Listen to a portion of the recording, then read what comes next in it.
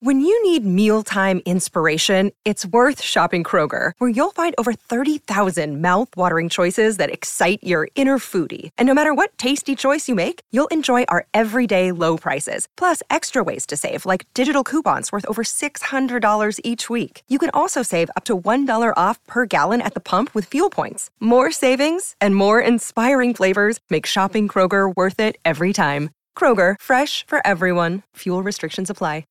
Ladies and gentlemen, tonight, the reigning, defending,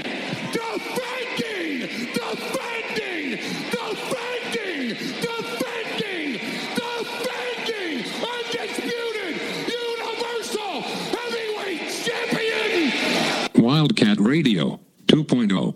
Bear down, you beautiful people.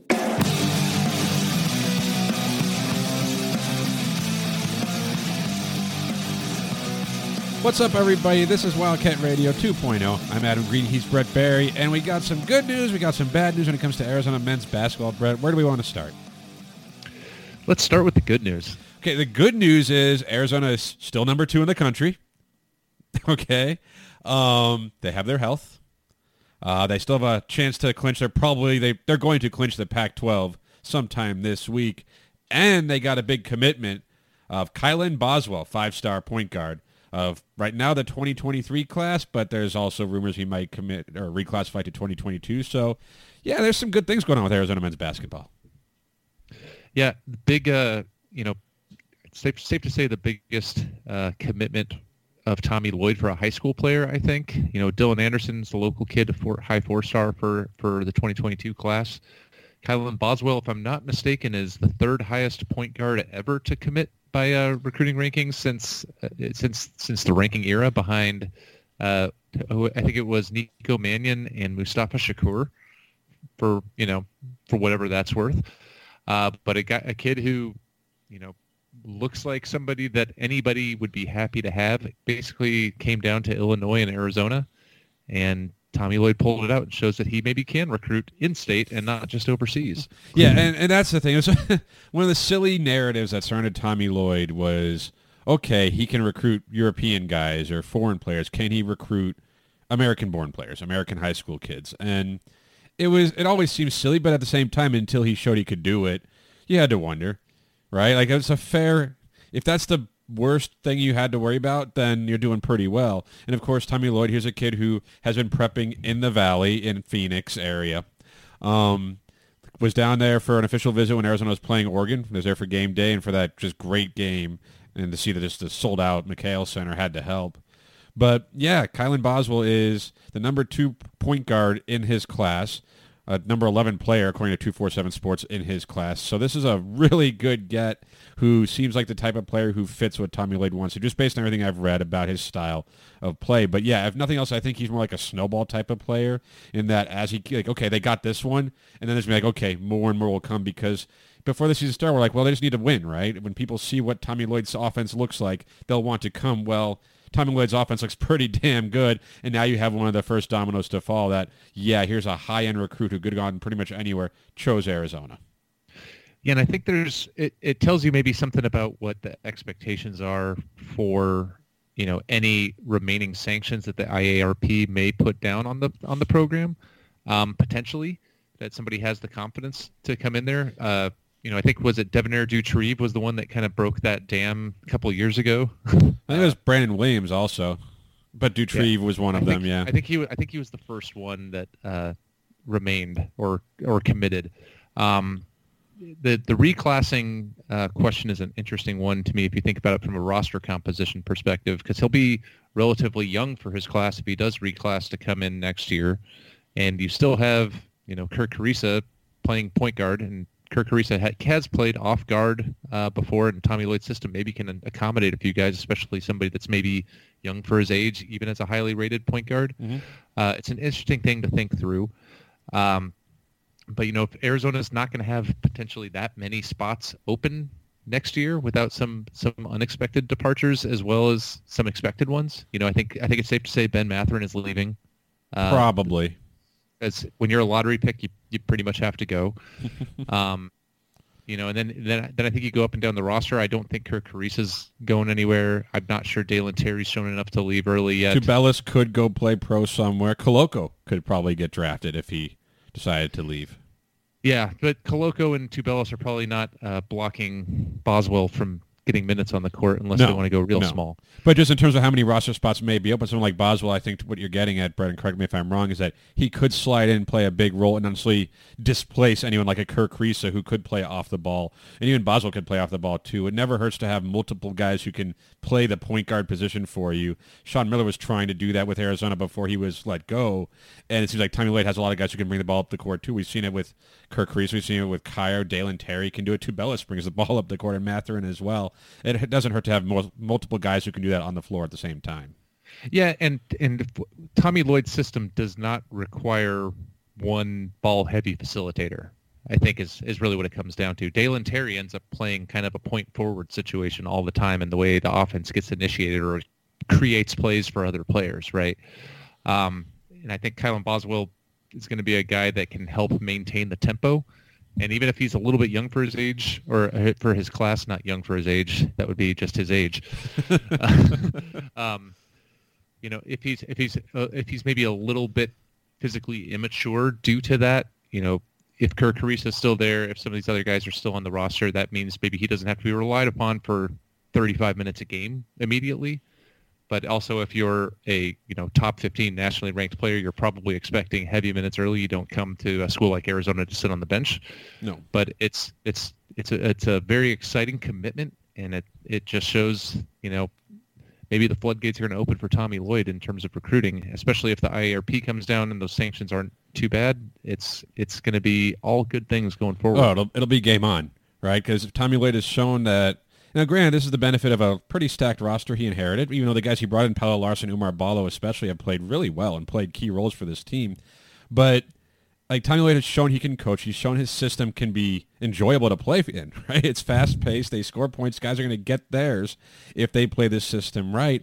And, of course, they're showing they can win. Now, Arizona beat up on Utah. That was nice. And then lost to Colorado. And it was the type of game where we'll stick with Colorado because now they're following that up with USC, the last of the shoehorn games, the COVID makeup games that Arizona kind of got hosed with in terms of scheduling is on Tuesday, March 1st. But Arizona's lost to Colorado, their third of the season. It didn't drop them in the AP poll. They're still number 2 because pretty much everyone in the top 10 lost, which I think, once it happened, I'm like, man, if Arizona would have won, they would have been number 1 in the country since Gonzaga lost. But I think what it shows you is that it's really hard to get through a season unscathed. And granted, Arizona already lost twice, but on the road, senior day, against a Colorado team that's pretty decent with the altitude, and just Arizona was okay in the first half and just got boat raced in the second. They played poorly. Colorado couldn't miss. And Arizona lost. I want to be upset. I wanted to be like, come on, how could you do that? But also just yeah, they're fine. It doesn't matter. Yeah, I think the really telling thing is going to be how Arizona responds to this loss on the road. It's hard to win on the road. For some reason, it's really hard for Arizona to win on the road in Colorado in recent years. Yeah, Colorado, the same team that lost by 25 to ASU 2 nights earlier, so everything makes sense. Yeah, and I'm curious to see how the team responds because you've got an ostensibly much tougher matchup against a considerably better USC team on the road. Allegedly, USC announced that it's going to be a sellout. We'll see how many people show up to an LA college sports team game that's late 8 at night. o'clock local time, 9 o'clock our time. That sucks. I hope Arizona wins because I'm going to wake up to that. Yeah, I'm gonna try to be optimistic and hope to watch it. But if I'm really optimistic, I hope Arizona's blowing them out by 30 at halftime so I can comfortably go to bed. Yeah, it's something that it's kind of bound to happen. We talked about it in the last couple of weeks that Arizona was going to be favored at every game the rest of the way, but we didn't necessarily expect them to go undefeated the rest of the way. Hopeful but not likely, especially with some of these road games. I think we all would have thought that USC would have been the most likely one. And now my question is, does this kind of regain Arizona's focus when they go to USC in what's going to be a tougher matchup? And does losing to Colorado increase their likelihood of winning at USC in your mind? I don't think it hurts in that I don't think if Arizona was to lose because they just got outclassed, That's one thing. They're not losing these games because they don't have as much talent as their opponent. It's everything about them. And not to take away, Colorado played well, especially in the second half of that game. They did. But if Arizona plays well, they beat Colorado by double digits. Arizona did not play well. And you can point to, I mean, they couldn't shoot the ball well in this game at all, especially in the second half. Ben Mather didn't score in the second half. And that's to credit Colorado. But if you're Arizona, I don't know if it's a focus issue, but whatever it is, I imagine they come out against USC feeling like they have something to prove. And they could win the Pac-12 with that win. They beat USC on Tuesday. The Pac-12's over. Like, they clinched it. So, like, there's a lot on the line in this one, and a team that they might see in the Pac-12 tournament in the later rounds, too. So, like, I don't know if it's a focus issue. I struggle with that. It's like, it looked like they were playing hard. They just weren't playing well. And that's going to happen. It happened to a lot of good teams over the weekend. And the fact that Arizona got to this point with only two losses that you could easily excuse or make, be like, yeah, okay, fine, whatever. This one, Colorado definitely needed to beat Arizona. Arizona just needed to get past Colorado. There's probably a little bit of that, and I do think, to your point, Arizona goes to USC with a chance to clinch the Pac-12. They'll probably a little bit more than they did against Colorado and Boulder. Yeah, and at this point, if Arizona goes into USC and wins that game, no matter, not even handily, in my mind, the number one seed is basically already locked up, and maybe the number one overall if Gonzaga loses another game or two. Which isn't likely, but... It's not likely, but that's another strong win for Arizona's case, if not just to lock up the number one seed, but also in what region and where you at amongst the number one seeds, so you see who you get paired up with, right? And that's going to be something that matters, I think, for this Arizona team. The thing that most concerns me when I look through the box score, Adam, is, we've talked about how good the assist to turnover ratio for Arizona as a team has been all year. Largely that's a Kerr Kriisa, Dalen Terry, and just the fast break offense. At the Utah game, it was right on their average of 1.5 to 1 assist to turnovers. Against Colorado, it was the exact inverse. And some of that's missing shots, but still had 16 turnovers against Colorado. But how many times did they had 16 turnovers and 25 assists? Like, to me, the issue wasn't the turnovers. It was they couldn't make a shot. Well, when they only forced 10 turnovers and Colorado had 9 steals, that's, some of those are forced turnovers, some of them are not. Yeah. But, the stats tend to tell a story, right? And hopefully it's just one of those stinkers you can move past. I don't think it was, all of the unreasonable panic for losing that game was quickly calmed when 7 of the top 10 teams all lost, and Arizona remained the number 2 ranked team in the country in the AP poll this week. The people who panic the most are the ones who still don't believe in this team. Because every time there's like, oh, is that a sign that there's something wrong? Are these things to be concerned with? And yes, turnovers are not great. We've talked about that. Yes, their free throw shooting can fail them. But watching this game, even the box score, you look at it and you're just like, Ben Mather's not going to shoot 3 for 11 most games. Kerr Kriisa might shoot 1 of 6. That's actually kind of standard. But Koloko 1 of 5, Tubelis 4 of 10. Arizona was not making buckets in the way they scored 63 points. Like, this was not even close to Arizona's average offensive effort. And the question would be, did Colorado shut them down? And I don't think Colorado shut them down as much as Colorado played a good game. They did what they wanted to do, but Arizona was not playing well enough to get past that. If there was a case where Arizona just couldn't handle Colorado, I'd be more concerned. That wasn't this. There wasn't anything like Colorado threw at them they hadn't seen before they couldn't handle. They just missed shots. Yeah, to be fair, Adam, for the fans that were panicking, you're saying don't necessarily they're looking for reasons to not be confident in this team. That's from years and years of conditioned training as being Arizona Wildcat fans that we assume the worst. But that's what it is, right? They've lost 3 games up to this point in the season. If you look and said, yeah, they're the number 2 team in the country, or even say just top 5, then a road loss to Colorado on that trip doesn't really be like, okay, it happens. Like, you could afford to lose that game. They've shown enough, but if you want to be like, oh, wait, maybe this is the thing. Maybe this is the thing that'll be on film that other coaches will be able to look at like, what? Get Arizona to miss shots? We knew that. Well, look at how conditioned we are, Adam. We lose a game to Colorado, and we're spending more time focusing on that game rather than. And you mentioned Kerr Kriisa shooting 1 of 6. We're just gliding past that he had a triple-double against Utah. Well, you're only as good as your most recent effort, right? But that's the point, right? Arizona played really well against Utah. Now, Utah's not any good. But Arizona dominated that game. Kriisa had a triple-double, which is just insane for a point guard. Made 7 threes. He has it in him. But I think that's the point with Arizona. Like, they are as good as their ranking. Like, I don't know if they're I don't know if they're the second best team in the country. I don't know who is the best team in the country. I don't watch enough of everyone else to know, but I just know Arizona doesn't lack for anything. Like, they can have an off night, and this is what happens when they just can't make a shot, but they don't lack for anything. They can shoot. They can create turnovers. They can take care of their basketball. They can rebound. They can play defense. Every now and then they won't do one or two of those things, and then they could lose. But it doesn't happen often. It's only happened, one time, maybe two if you want to count the UCLA game when they were just supremely tired. Yeah. One of the other times that they were playing 3 road games in 6 days. That doesn't augur well for USC tomorrow night on, or I guess tonight for those of you that are listening on, as we're recording on February 28th. Yeah, I mean, I think to that point, Adam, like we've talked about it, I think people are still comparing great teams of modern college basketball with the great teams of like 20 years ago, where there were clearly a handful of dominant programs.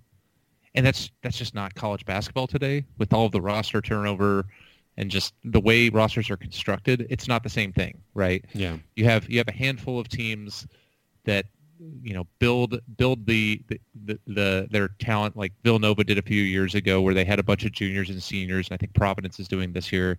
And then you have Kentucky, who does the opposite. Arizona's still relatively inexperienced. I think they have some of the least amount of experience, of any of the successful teams. It just feels like maybe the roster's grown a little bit, but most of our experienced guys are sophomores, juniors at most. Yeah. They're still playing a lot of young guys that haven't had postseason experience, and so it's something just to remind ourselves of, that if you're comparing yourselves to the dominant teams of the 90s, where there were teams that would go 32-1. There'd be 4 or 5 of them. That's just not modern college basketball. And so, yeah, being 25-3 at this point in the season, that's a really good record, and we should be we should be feeling very comfortable with it. And plus, Arizona's passed the eye test for the most part. But at the same time, do they still have some bugaboos? Do they still have slow starts? Sure, but everybody has some type of chink in their armor, and it's just a matter of if Arizona can keep working through it.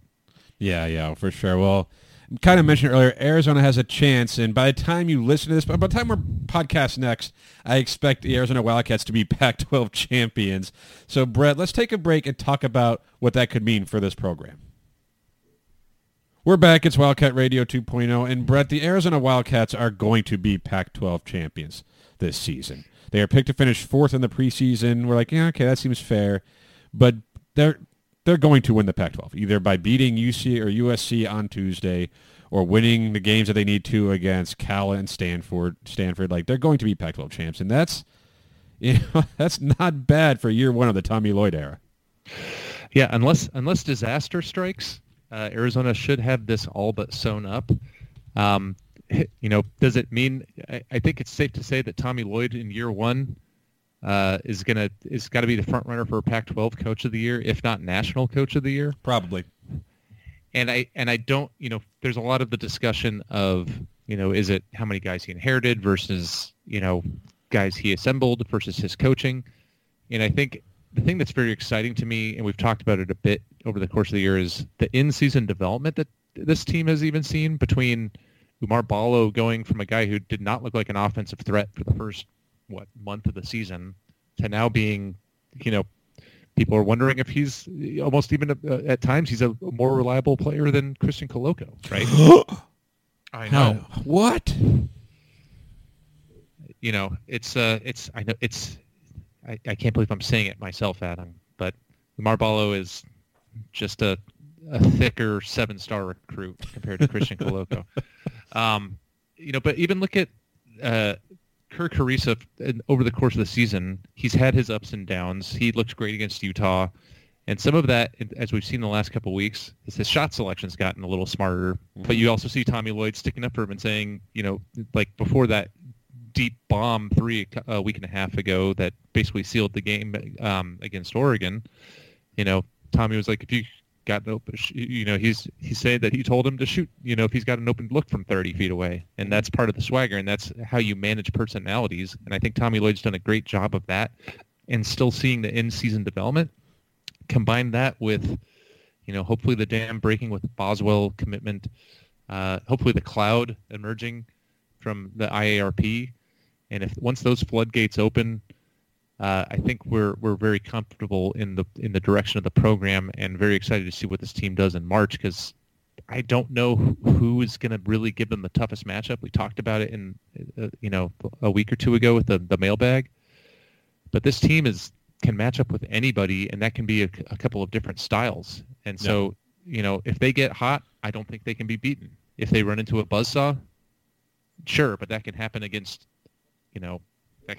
Colorado once in a while. No, I think what they've proven, like this will be the first Pac-12 title since the 2017-18 season, which we all know ended very poorly, very suddenly, too. But Arizona was not supposed to be Pac-12 champs this year.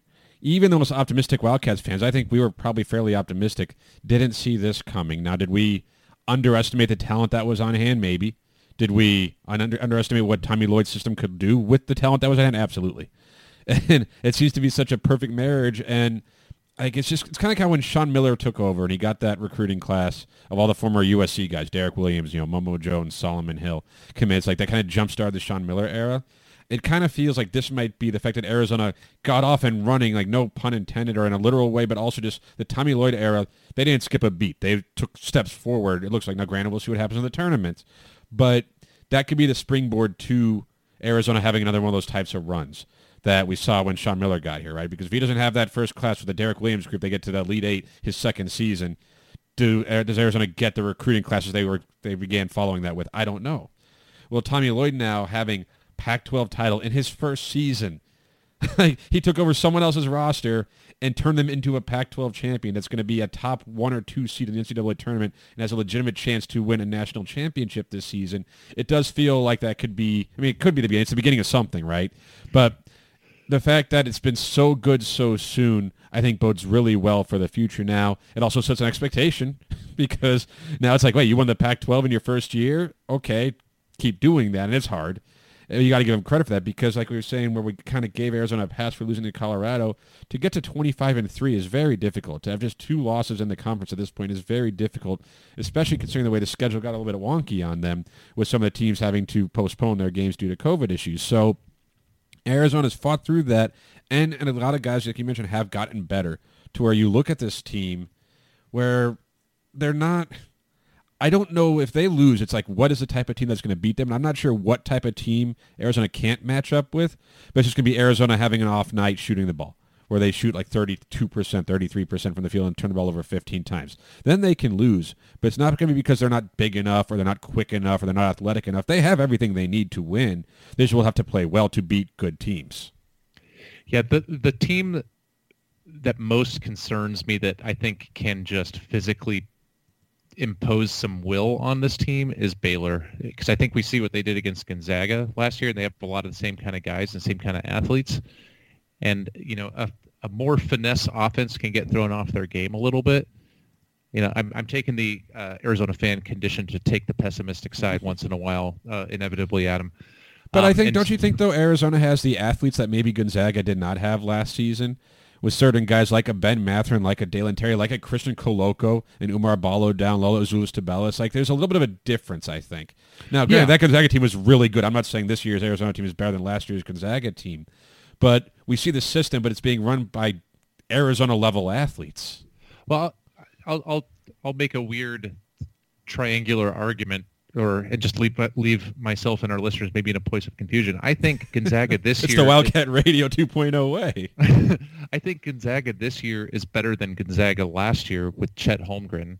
Yeah. But I think Arizona matches up better with Gonzaga this year than they maybe do physically with Baylor.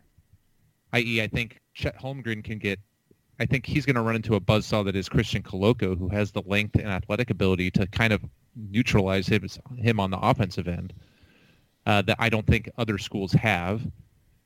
But the question is, I'm not sure if Arizona has the ability to handle the athletes that are a little more physical. I think the closest thing we've seen was the UCLA game, and and even the Oregon game a little bit when they tried to get a little. I believe Tommy Lloyd after the Oregon game said they were trying to get handsy, which I'm not sure he knows the definition of handsy. But he's basically saying that there's a lot of subtle, physicality that can happen in a basketball game. And I'm not sure if Arizona has quite the maturity to know how to adjust to that quickly enough against a team that I think is maybe even bigger and more physical or more handsy, as it were.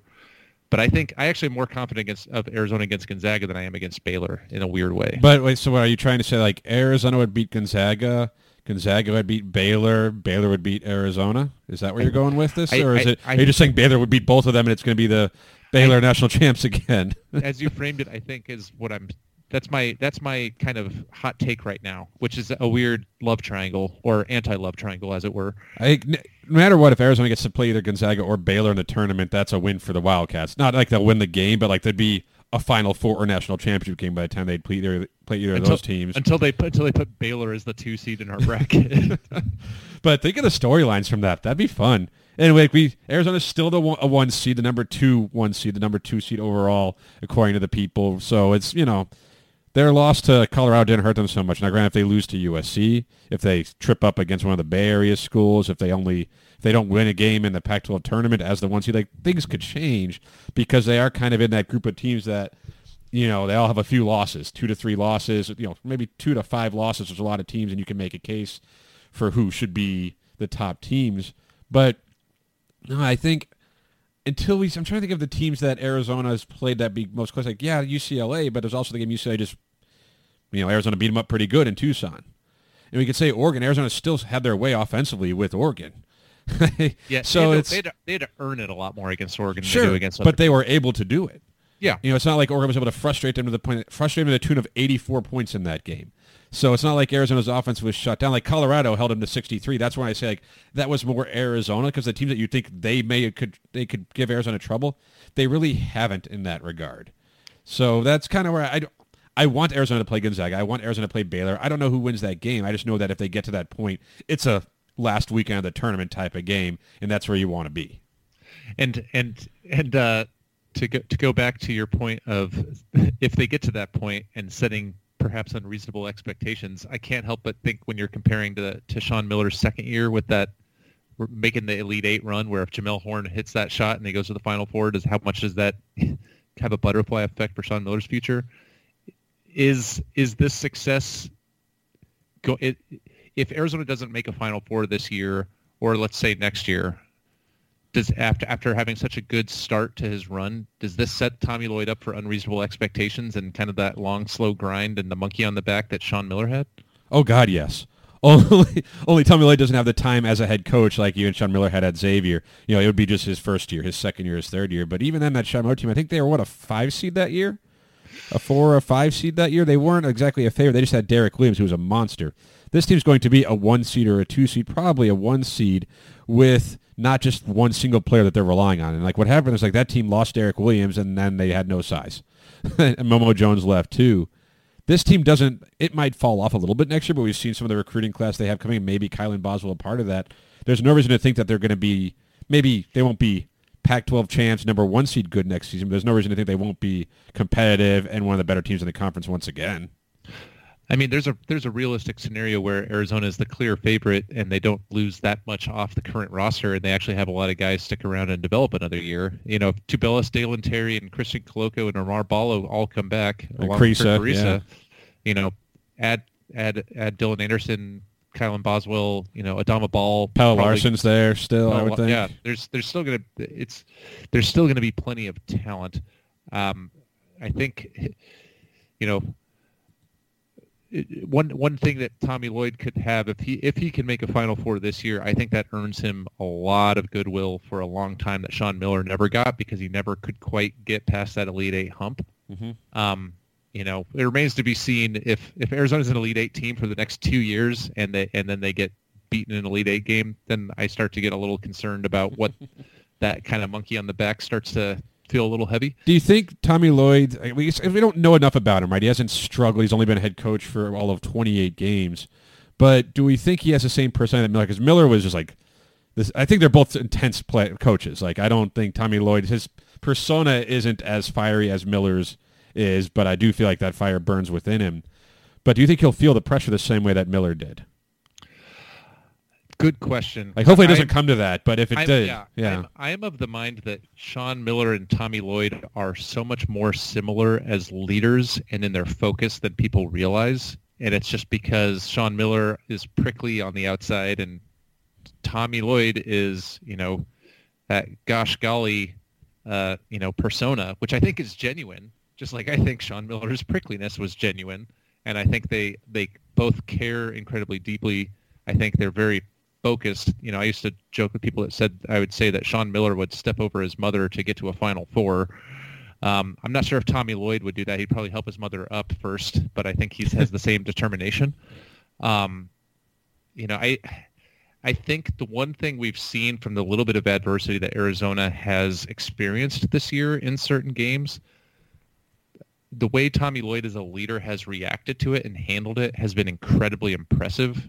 That reminds me of how Sean Miller would kind of focus his team and defend his team and be very thoughtful with how he would use public comments as a way of messaging to his team. Mm-hmm. I think he and Tommy Lloyd really share that. I think it's more of it's a question of if it comes to that. I think, as your point is, if it comes to that, can Tommy Lloyd handle that pressure? I think he can, and I think bluntly, I think him being such a gosh darn nice guy makes it easier for him to brush off some hard questions at times, more than Sean Miller was ever gonna get. From the especially from the Tucson media, right? Mm-hmm. That's just the way those kind of things matter, and it makes the reception of those answers that tonality different, if that makes sense. I think it does, and you know what? The best way for Tommy Lloyd to avoid all that is just have this team win the national championship this season. Because that's a really smart strategy, Adam. We should do that. Yeah, I know. If Coach wants to come on and talk to us, we could go over that with him and just say, like, hey, we advise winning a national championship this season, and then you have to worry about the coach who's never made it to the Final Four. Could you bring a national title to Tucson? Because you would have done that. So, that'd be fine. Hey, Coach Tommy Lloyd, Wildcat Radio 2.0 has a 17-point plan to guarantee a national championship this year. Number 7 may surprise you. But, bro, let's take one more break. And we come back, there is another basketball team with with Arizona that was expected to contend for a national championship. And for a while this season, it seemed like they would. Lately, maybe not so much. And let's talk about it.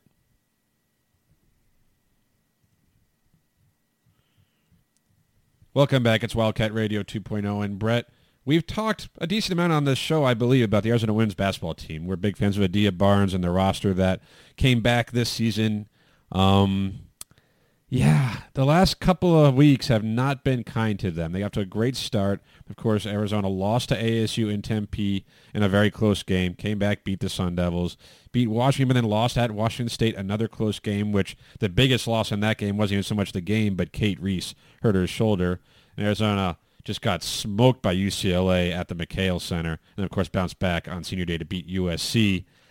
They're still doing okay. Like they're a tournament team. They're 20-6, but they don't look like a team right now that's playing its best basketball. Yeah, I think you hit the nail on the head. The Kate Reese separated shoulder injury seems to have taken a little wind out of their sails, taken away a little momentum, and it showed up on the court. Also, just because she's a darn good player and a pretty strong source of offense for this team, and also just a pretty good all-around player with a lot of size down low and a very versatile player. I think there's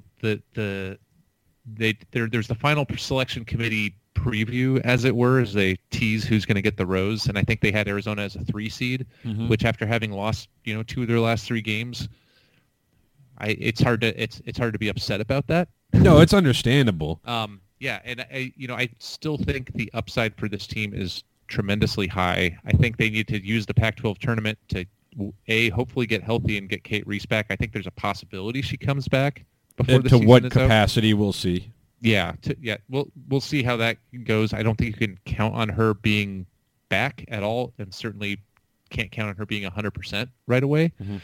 So we'll see how that goes.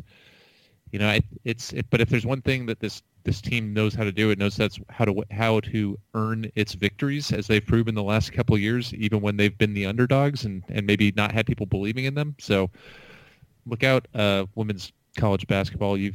Arizona's got you right where we want you, where you're starting to doubt them again. Yeah, for sure. And hopefully they can go on another run like they had last season, maybe get one more bucket to finish things off. Other sports we can talk about. baseball and softball started. Baseball especially, Chip Hale. I know I had my doubts about Chip Hale, and I still do, but I think our doubts aren't so much with can he coach a team, is he passionate, but can he recruit, right? Arizona goes off to a fantastic start this season under Chip Hale. They are 7-1 through 8 games. Let's not talk about that one because that one was rough. Yeah, okay, so that they're 7-0 in games that they've won. So and their run differential in the season after that one makes it not look as good as their record does. They're coming off a 4-game sweep of Milwaukee, and when you look at this roster, like, we knew they'd have talent. Like, that was never a question. It's always been, one, you got to get the most out of it because it's a very, very talented roster. Taking a step back, when we had talked to Michael Lev a couple weeks back, it's like, yeah, they should be good. Like, it would be a bad sign if they weren't.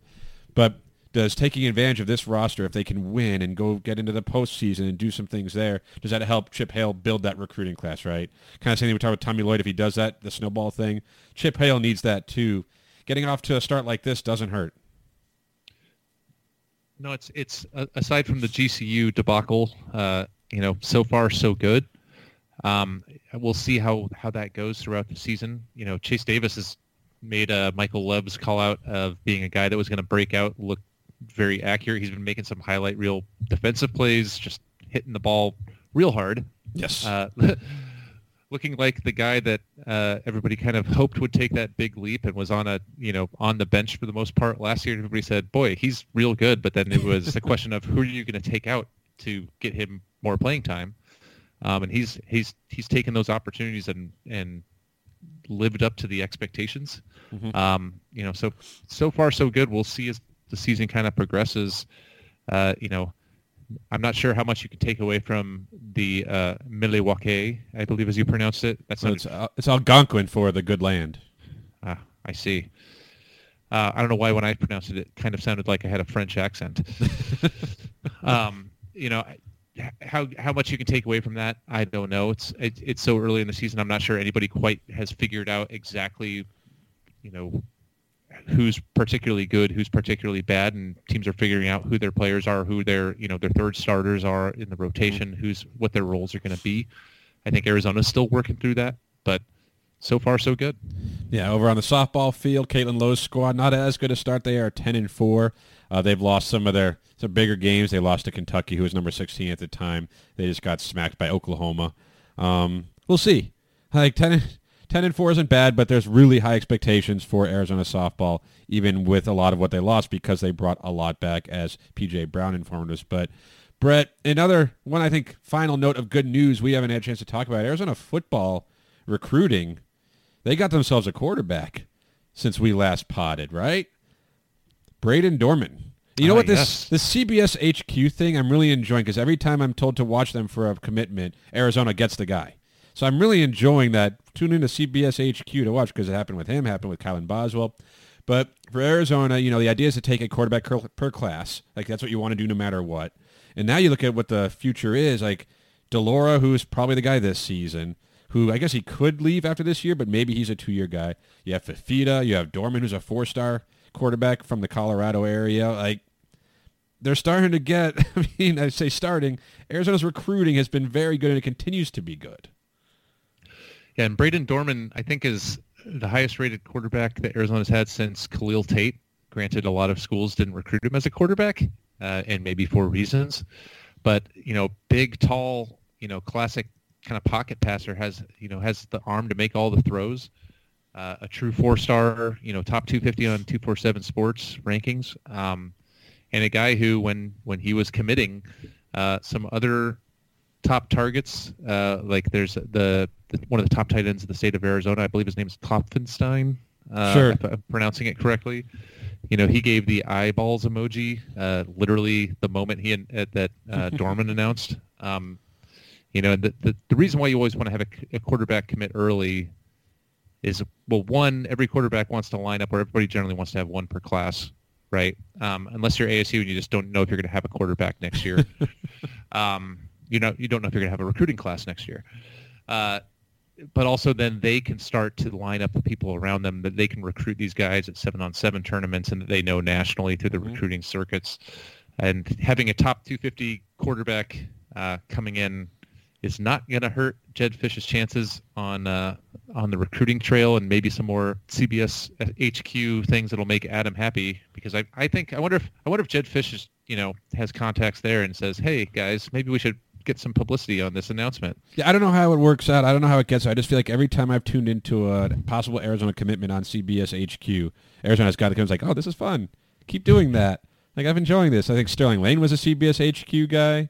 Like Boswell, Dorman. So, like, yeah, it's you look at what Arizona football's done. It's still a long way for this next recruiting class, and there's still a season they have to play, right? Like, we went through this last year, like, oh, they're getting all these guys. Can they keep them? Well, they showed they could keep them with a one-win season. Of course, the expectation is a much improved Arizona team, and it makes you wonder, similar to how we figured once Tommy Lloyd showed that he could win with basketball, how many guys will sign up to play for that? Well, if Jedd Fisch can start winning with Arizona football with an NFL-style system with what they have, building here, then it'll be easier to recruit even more, right? Shouldn't be that hard to get more and more talent to build on what they've done once they show that they can win with what they've got. I mean, if they can maintain the level of recruiting that they have done in the last 18 months, they're going to. It's almost impossible for them to not be significantly better than Arizona football has been in a number of years.